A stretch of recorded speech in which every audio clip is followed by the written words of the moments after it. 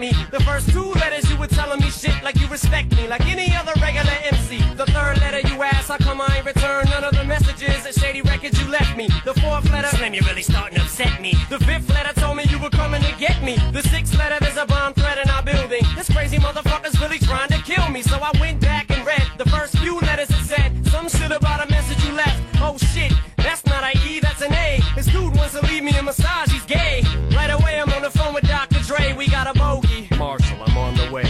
Canibitch, oh canibitch, wherefore art thou canibitch? Please tell me what happened with that style that you were rapping with. Canibitch, oh canibitch, are you from Los Angeles, New York, or just a janitor from Canada? Oh canibitch. So in 2 seconds flat Dre's at my crib. Only thing is we both know where this kid lives, and neither one of us have Canadian citizenship. Shit.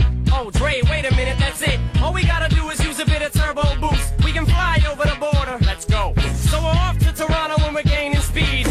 What was that? Oh. Jermaine Dupri, fuck it. Keep going, no time to waste. Wait, back up, hit him one more time in case. Okay, fuck, now he's dragging under the car. Oh well, only 30 more thousand miles. Meanwhile, me and Dre are trying to conversate. Just trying to find a reason for the constant hate, and trying to figure out what happened to Jermaine Propane. Couldn't have fell off that hard. Ain't no way. What happened to the way you was rapping when you was scandalous? The cannabis turned into a television evangelist.